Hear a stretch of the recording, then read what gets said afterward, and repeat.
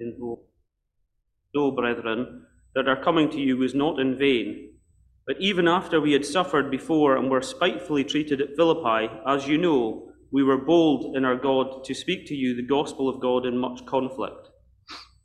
For our exhortation did not come from error or uncleanness, nor was it in deceit. But as we have been approved by God to be entrusted with the gospel, even so we speak, not as pleasing men, but God who tests our hearts. For neither at any time did we use flattering words, as you know, nor a cloak of covetousness. God is witness. Nor did we seek glory from men, either from you or from others, that we might have made demands as apostles of Christ. But we were gentle among you, just as a nursing mother cherishes her own children. So affectionately longing for you, we were well pleased to impart to you not only the gospel of God, but also our own lives, because you had become dear to us. For you remember, brethren, our labor and toil, for laboring night and day, that we might not be a burden to any of you, we preach to you the gospel of God. You are witnesses, and God also, how devoutly and justly and blamelessly we behaved ourselves among you who believe. As you know, how we exhorted and comforted and charged every one of you as a father does his own children, that you would walk worthy of God, who calls you into his own kingdom and glory. And we trust God will add a blessing to the reading. Now, the week before, Noel did an introduction to Thessalonians, and he covered chapter 1. Now we get into a bit of the meat of the book.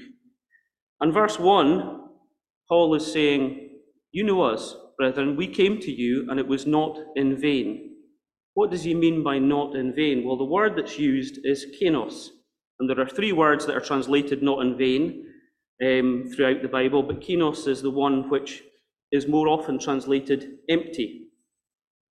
If we go to 1 Corinthians chapter, and you don't need to turn these words up, if we go to 1 Corinthians chapter 15, verse 14, we can see the context of the word. And it said, if Christ is not risen, then our preaching is empty, and your faith is also empty. What their meaning is that when we came to you, it wasn't empty, but it also means they didn't come empty-handed.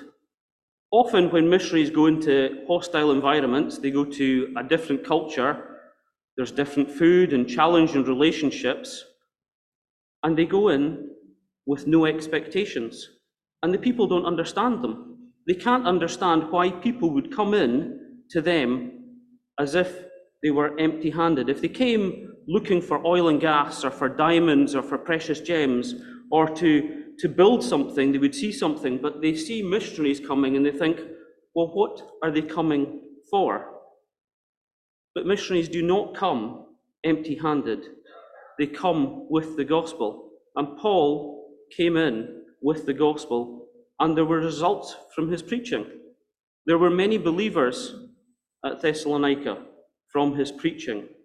So he did not come in vain to them. In verse 2, he speaks about how the gospel came to Thessalonica. And we can read about that in Acts chapter 16. You can look this one up. Acts chapter 16, because this is quite a lengthy piece that we're going to look at here. So Acts chapter 16, verses 6 to 10. Now, when they had gone through Phrygia and the region of Galatia, they were forbidden by the Holy Spirit to preach the word in Asia. After they had come to Mysia, they tried to go into Bithynia, but the Spirit did not permit them. So passing by Mysia, they came down to Troas, and a vision appeared to Paul in the night. A man of Macedonia stood and pleaded with him, saying, come over to Macedonia and help us. Now, after he had seen the vision immediately, we sought to go to Macedonia, concluding that the Lord had called us to preach the gospel to them. They were called to go to Macedonia. So next verse, therefore they sailing straight from Roas, we ran straight through to Samothrace, and the next day came to Neapolis, and from there to Philippi. Now they come into Philippi, and we all know the story of what happened to them in Philippi. We know the story of the Philippian jailer. First of all, they go to Philippi, and Lydia is there, and many people receive them. But after that, they have an interaction with somebody who had a spirit of divination in them, and we know that they were then taken and beaten and locked up with the Philippian jailer, and that's in verses 16 to 24. We see that, and then from through that 25 through to 34, we know the story of what happened during the night and how the Philippian jailer and his family were saved. But at the end of that, we see in verse 35, and when it was day, the magistrate sent the officer, saying, "Let those men go." So the keeper of the prison reported these words to Paul, saying, "The magistrates have sent to let you go. Now therefore depart and go in peace." But Paul said to them, "They have beaten us openly, uncondemned Romans, and have thrown us into prison. And now do they put us out secretly? No, indeed, let them come themselves and get us out." And the officers told these words to the magistrates, and they were afraid when they heard that they were Romans. Then they came and pleaded with them and brought them out and asked them to depart from the city. So they went out of the prison and entered the house of Lydia. And when they had seen the brethren, they encouraged them and departed. They didn't sneak away. Many of us, if we'd been treated like that somewhere, we'd have thought, well, let's get out of here as quickly as possible and let's not make a scene. But Paul, as he says, went in with boldness. In verse 2, "We were bold in our God to speak to you the gospel of God in much conflict." There can't be much more conflict than being taken and beaten and thrown into prison and put in stocks in the centre of the prison. And yet they were bold, and they insisted that the magistrates come and take them out. But they did after that go and depart peaceably. But then in chapter 17, verses 1 to 4, "Now when they had passed through Amphipolis and Apollonia, they came to Thessalonica, where there was a synagogue of the Jews. Then Paul, as is was custom, went into them, and for 3 Sabbaths reasoned with them from the Scriptures, explaining and demonstrating that the Christ had to suffer and rise again from the dead, and saying, 'This Jesus whom I preach to you is the Christ.' And some of them were persuaded, and a great multitude of the devout Greeks, and not a few of the leading women, joined Paul and Silas." That's how the gospel came to Thessalonica. They were beaten. When they arrived in Thessalonica, they would still have been sore from their beating. They'd also have still been, to some extent, morally outraged that they were beaten and imprisoned as Roman citizens. Now it says here that they were there for 3 Sabbaths. I think that actually means that they were in the synagogue for 3 Sabbaths. I don't believe that they were only in Thessalonica for 3 Sabbaths. I think they were there for much longer, and I'll explain that as we come further through the chapter.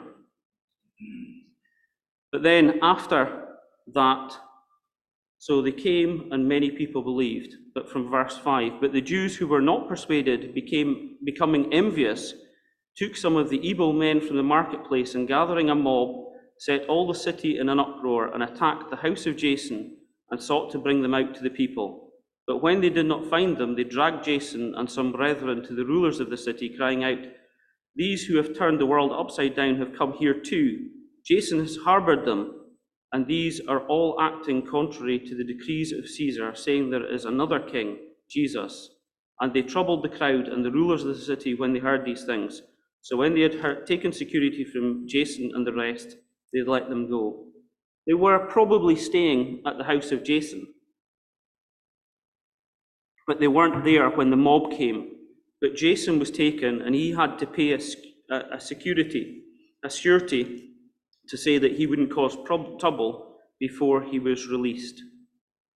And then from verse 10, "Then the brethren immediately sent Paul and Silas away by night to Berea. When they arrived, they went into the synagogue of the Jews. These were more fair-minded than those in Thessalonica, in that they received the word with all readiness and searched the Scriptures daily to find out whether these things were so. Therefore many of them believed, and also not a few of the Greeks, prominent women as well as men. But when the Jews from Thessalonica learned that the word of God was preached by Paul at Berea, They came there also and stirred up the crowd. Then immediately the brethren sent Paul away to go to the sea, but both Silas and Timothy remained there. So the history of the gospel coming to Thessalonica, but also the fact that the Thessalonians went after them, the Jews that were there went after them when they left and when they went to Berea. They were so critical of Paul and the message that he was bringing that they went after them, and they didn't want anyone else to listen to what they were saying. That's the background to how the gospel came to Thessalonica. And now, the rest of the passage we've got is Paul defending himself, because I believe that these were the Jews that now said, we can't get him physically anymore. We had him physically in Thessalonica, but he's now left Berea, and we're going to attack his character. And they're going to attack from verses 3 to 6. They attack his character, and Paul says what he did not do. So these are things that the Jews had said that he did. And Paul is defending himself and saying, I didn't do these things. So there are 3 accusations in verse 3. There's an accusation of error, there's an accusation of uncleanness, and there's an accusation of deceit. So how does Paul defend himself? He says, I didn't do these things. I didn't come to you from error or from uncleanness, nor was it in deceit. What do we mean by error? Well, in 2 Timothy chapter 3, it says, but you have carefully followed my doctrine, manner of life, purpose, faith, long-suffering, love, perseverance, persecutions, afflictions, which happened to be at Antioch, at Iconium, at Lystra. What persecutions I endured, and out of them all the Lord delivered me. Yes, and all who desire to live godly in Christ Jesus will suffer persecution. But evil men and impostors will grow worse and worse, deceiving and being deceived. But you must continue in the things which you have learned and been assured of, knowing from whom you have learned them, and that from childhood you have known the Holy Scriptures, which are able to make you wise for salvation through faith which is in Christ Jesus. Here Paul's in 2 Timothy giving us warnings about other preachers, that this is what the Jews were saying about him, that he was coming and that what he was telling them was an error. It wasn't true. But as we saw in Acts and as we've read in Timothy, the test is to read the Scriptures, to test what is said, to go and test what you're told against what the Bible says and about what Holy Scripture says. Here he's saying, from childhood you've known the Holy Scriptures, which are able to make you wise for salvation through faith which is in Christ Jesus. The Jews could check what was said in the Holy Scriptures and go back and see all of the prophecies about the Lord Jesus Christ and how what Paul was saying was that Jesus was the Messiah. He's also accused of uncleanness. 2 Peter chapter 2, verse 18 to 19 says, for when they speak great swelling words of emptiness, they allure through the lusts of the flesh, through lewdness, the ones who have actually escaped from those who live in error. While they promise them liberty, they themselves are slaves of corruption. For by whom a person is overcome, by him also he is brought into bondage. When we look at many television evangelists and people like that in the US or other countries, but even many evangelists in our own country have been brought down by the lusts of the flesh. And Peter's saying that this is a test. When you're looking at somebody, when you're listening to what they're saying, look at their life. Look at how they are. Are they a slave to the lust of the flesh? Because they promise liberty, and many preachers come along and say, you can get freedom, you can get this. But they themselves are slaves to sin. And then the last one is deceit or guile. What does it mean? Well, the word itself is used twice else in the New Testament. Matthew chapter 6, verses 3 to 4, and it's speaking about the chief priests, the scribes, and the elders of the people assembled at the palace of the high priest, who was called Caiaphas, and plotted to take Jesus by trickery and kill him. It's the same word, by deceit, by guile, by trickery, not honestly, not openly. They're saying that Paul was trying to trick people. He was trying to tell them something that wasn't true, error, that was unclean, and that was trickery. So don't listen to him. This man's message isn't true. It's all trickery. The other place that it's used is in 2 Corinthians chapter 4, verse 2. But we have renounced the hidden things of shame, not walking in craftiness, nor handling the word of God deceitfully, but by manifestation of the truth, commending ourselves to every man's conscience in the sight of God. Again, this is going back to the Bible. There are people who would try and deceive you and trick you by quoting words out of context or verses out of context. I remember speaking to two Mormons, and they were quoting a verse from Thessalonians, which they said meant that they could be baptized for their dead relatives and save them. And I said, you're taking it out of context. You have to read it in context. You have to understand what it meant. And what it literally meant was, even these people over here who believe this, believe in life after death. And it's a bit like me saying, even the SNP believe this, when I don't believe anything the SNP believe, but even the SNP believe something. And that's what they're talking about here. So there are people who would walk in craftiness and handle the word of God deceitfully. There's people that will take the Bible and use verses and passages to try and trick people. And Paul's saying, I didn't do any of these things. I didn't have error. I didn't have uncleanness. And I didn't come to you with guile or deceit. Verse 4, he's again defending himself and saying that he was approved by God and entrusted with the gospel. Paul was chosen by God, and we know that from Acts chapter 9. It tells us of his conversion. Now there was a certain disciple at Damascus named Ananias, and to him the Lord said in a vision, Ananias, and he said, Here I am, Lord. So the Lord said to him, Arise and go to the street called Straight. I always wonder if that's something like the Langstracht. Was the street actually called Straight?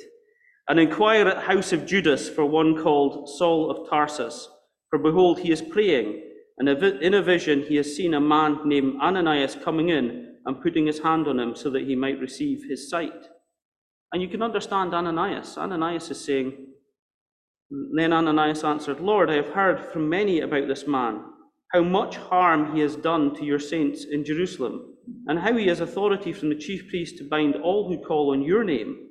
But the Lord said to him, Go, for he is a chosen vessel of mine, to bear my name before Gentiles, kings, and the children of Israel. And when we read our Bible, we can see that he did indeed take the gospel to Gentiles, kings, and the children of Israel. So Paul's saying, I was approved. I was entrusted with the gospel, and I preached a true message, not as pleasing men, but pleasing God who tests our hearts.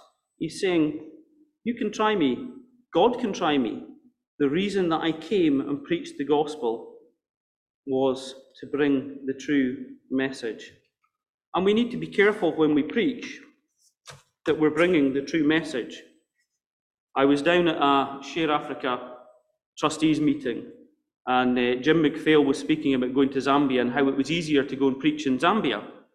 He says, because I don't feel the same critique. I don't feel that I'm having to worry about what I say in case somebody disagrees with me.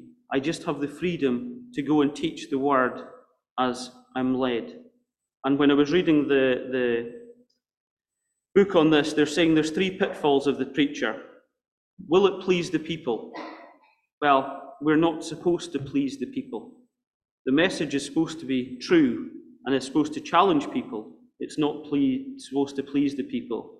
Will it pay me? Unfortunately, I'm not getting paid for this evening, so I don't have to worry about it. But There are preachers who think, well, if they don't like my message, will I get a gift? And will it enhance my reputation? Do I want to be known as a good speaker or a speaker who tells the truth? Verse 5 follows on from that, and it's similar. They're challenging him and saying he used flattering words and a cloak of covetousness.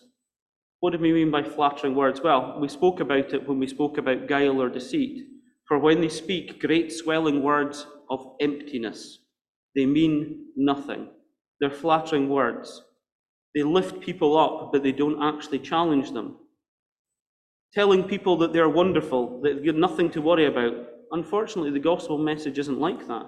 The gospel message is very clear, and it's very serious.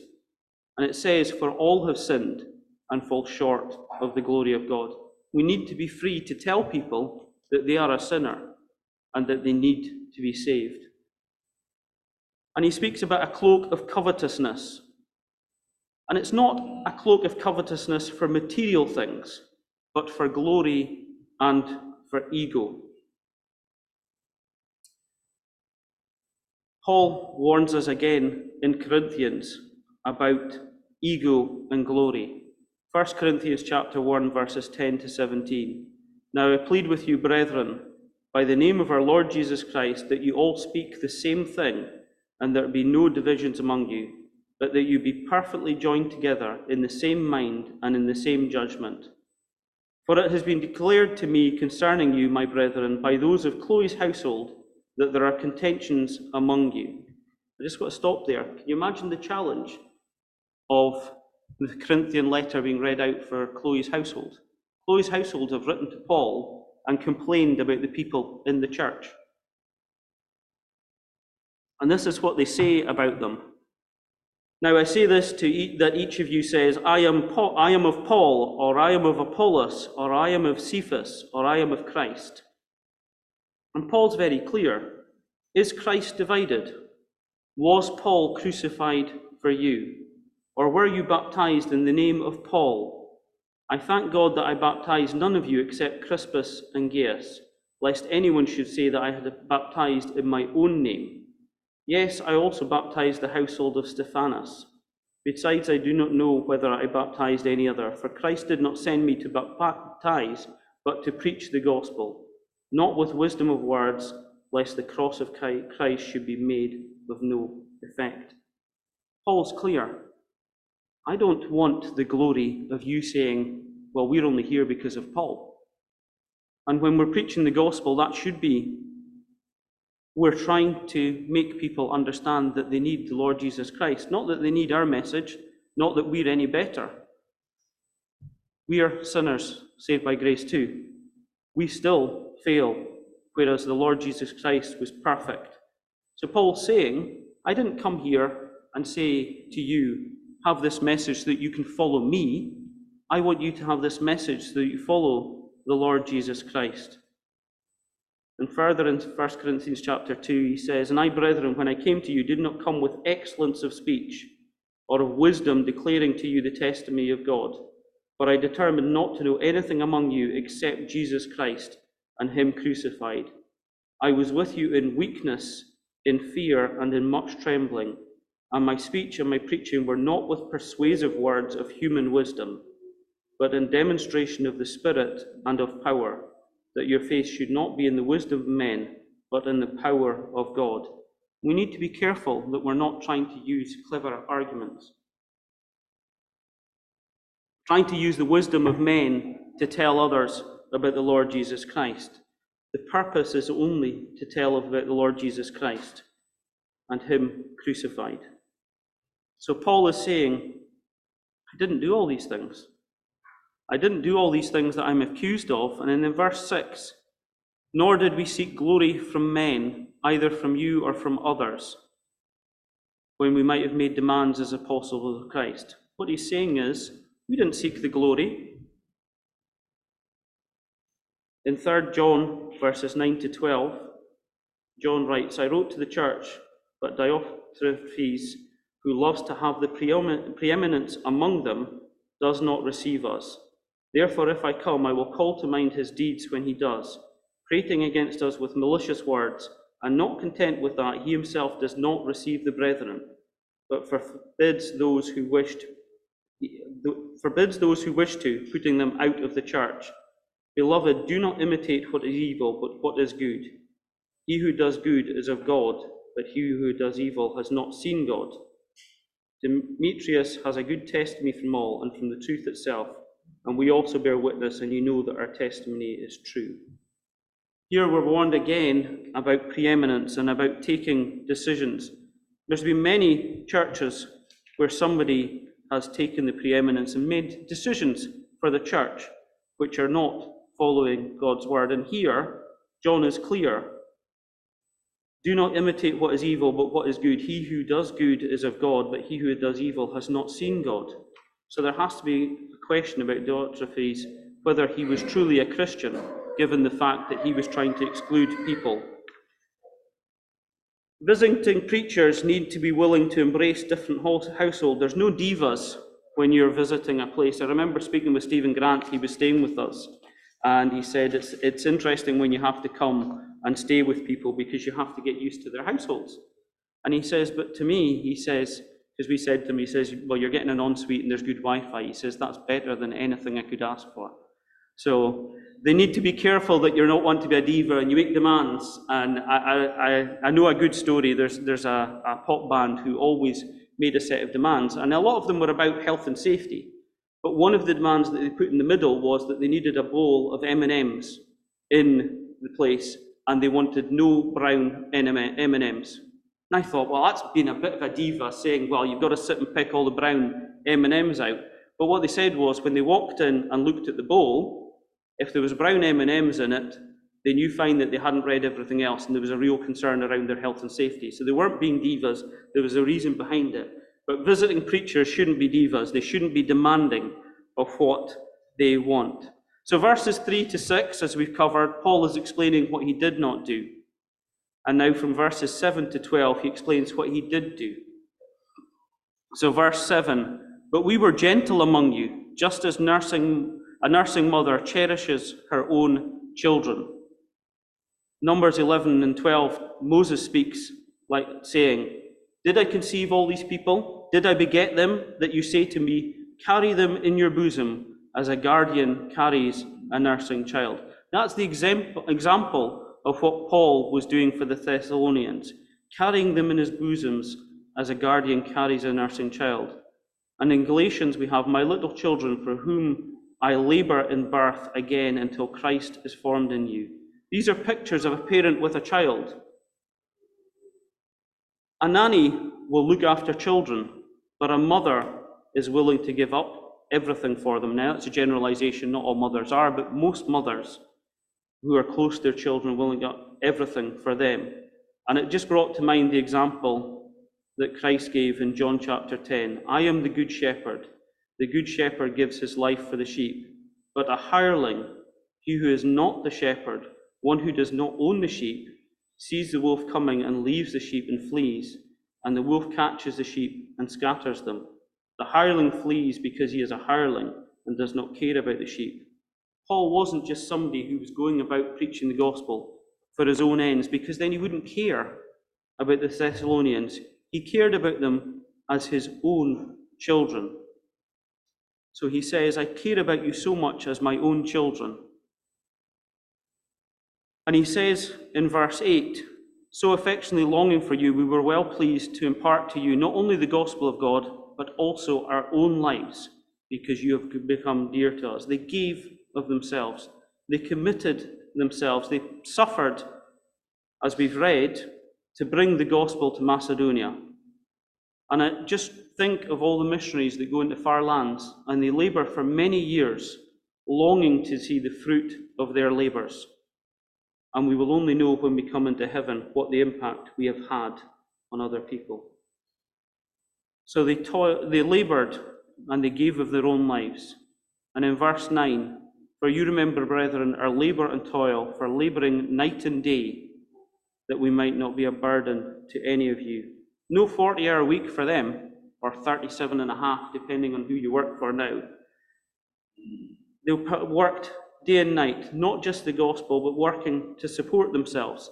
In the Jewish culture, a father's duty was to teach his son the scriptures, but also to teach them a trade so that they could support themselves. Paul had been taught to be a tent maker, making tents from goat hair. It wasn't easy work, it was hard work. And yet, he had a right to be supported. In 1 Corinthians chapter 9, he says, "Am I not an apostle? Am I not free? Have I not seen Jesus Christ our Lord? Are you not my work in the Lord? If I am not an apostle to others, yet doubtless I am to you, for you are the seal of my apostleship in the Lord. My defense to those who examine me is this: do we have no right to eat and drink? Do we have no right to take along a believing wife, as do also the other apostles, the brothers of the Lord and Cephas? Or is it only Barnabas and I who have no right to refrain from working? Whoever goes to war at his own expense, who plants a vineyard and does not eat of its fruit, or who tends a flock and does not drink of the milk of the flock? Do I say these things as a mere man, or does not the law say the same also?" So Paul's saying, well, I'm entitled to these things because I'm working for you. And he says, "For it is written in the law of Moses, you shall not muzzle an ox while it treads out the grain." Is it oxen God is concerned about, or does he say it altogether for our sakes? For our sakes, no doubt, this is written, that he who ploughs should plough in hope, and he who threshes in hope should be partaker of his hope. If we have sown spiritual things for you, is it a great thing if we reap your material things? If others are partakers of this right over you, are we not even more? Nevertheless, we have not used this right, but endured all things lest we hinder the gospel of Christ. Paul's saying he was entitled to be supported by them, but he hadn't relied on that because he didn't want to have an action against them. Do you not know that those who minister the holy things eat of the things of the temple, and those who serve at the altar partake of the offerings of the altar? Even so, the Lord has commanded that those who preach the gospel should live from the gospel. But I have used none of these things, nor have written these things, that it should be done so to me.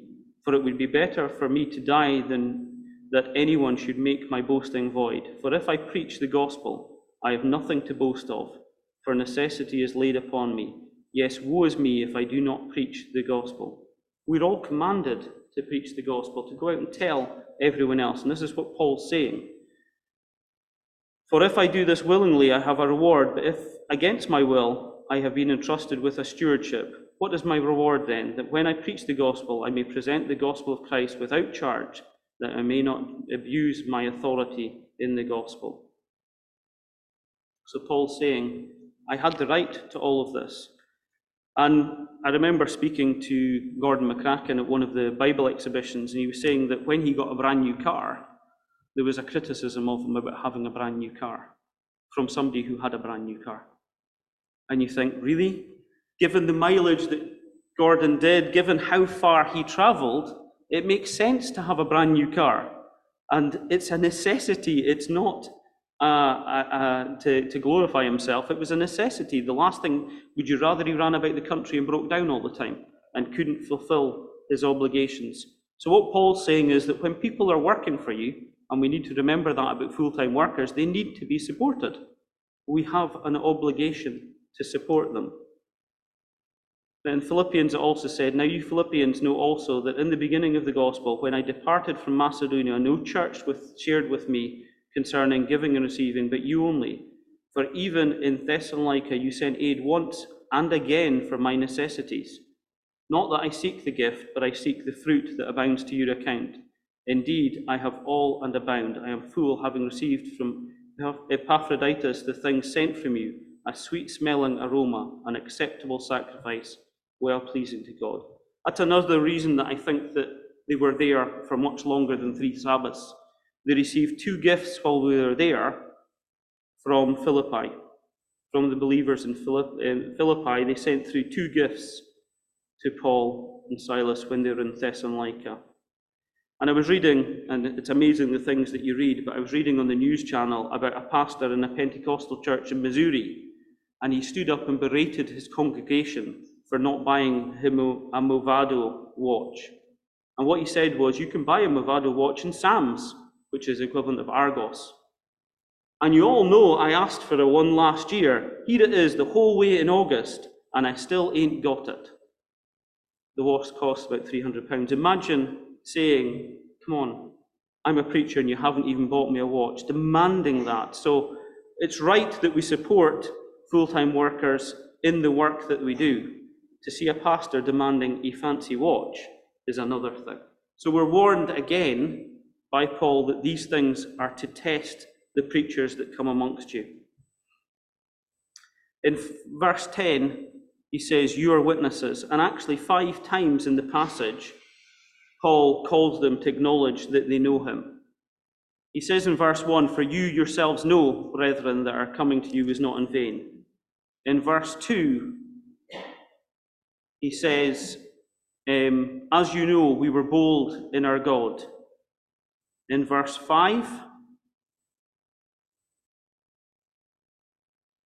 neither at any time did we use flattering words, as you know, nor a cloak of covetousness. And here in verse 10, you are witnesses, and God also. So he's not just calling on them to be witnesses, but also God also. And then in verse 11, he says, as you know how we exhorted and comforted. Again, that tells me that they weren't just 3 Sabbaths in Thessalonica, that it must have been 3 Sabbaths in the synagogue, and then a longer period. It takes much longer to understand somebody's character than 3 weeks. And what he's saying here is, you know my character. You know what I'm like. You have history with me. These people are coming amongst us and saying, I did all these things, and here's why I did all these things, and they're not true, and they're not right. And he's saying, you know me. You know my history. You know how I came here. You know me personally. It's a real challenge for ourselves. How quick are we, at times, despite knowing somebody for years, to accept a rumour and to gossip about them? And that's a real challenge, because we should know people's character if we've known them for a long time. Verse 11, charged every one of you as a father does his own children. He knows each individual one, and they're all different. I have 3 children, and thankfully they're all different. There are unique drivers, and we understand that when we work in a business. There are unique drivers to our staff, to the people that we work with. There are some people that are driven by money. There are some people that are driven by a thank you all the time, or by status. And Paul says, I know you all. I know you all, and I've charged every one of you, as a father does his own children. And then his wish, the same wish that all Christian parents have for their children, that you would walk worthy of God, who calls you into his own kingdom and glory. Here's Paul. He's defended himself, and he said, these are the things that I didn't do, that I've been accused of, and these are the things that I did do. And the last one is that you would walk worthy of God, who calls you into his own kingdom and glory. Thank you. We'll just close with a word of prayer. Father, we just come before you this evening. We just think of the passage that we've covered. We just think of the challenges for us to use the scriptures to test what is said, to make sure that when we're preaching, we are preaching of you and not of ourselves for our own glory, and to test those who come and listen, and to make sure that we know who are true and who are false teachers. Father, we just give thanks for this teaching for us, and for your word, and for all we can learn from it. We ask this in the name of your Son, the Lord Jesus Christ. Amen. Now, our closing hymn is hymn number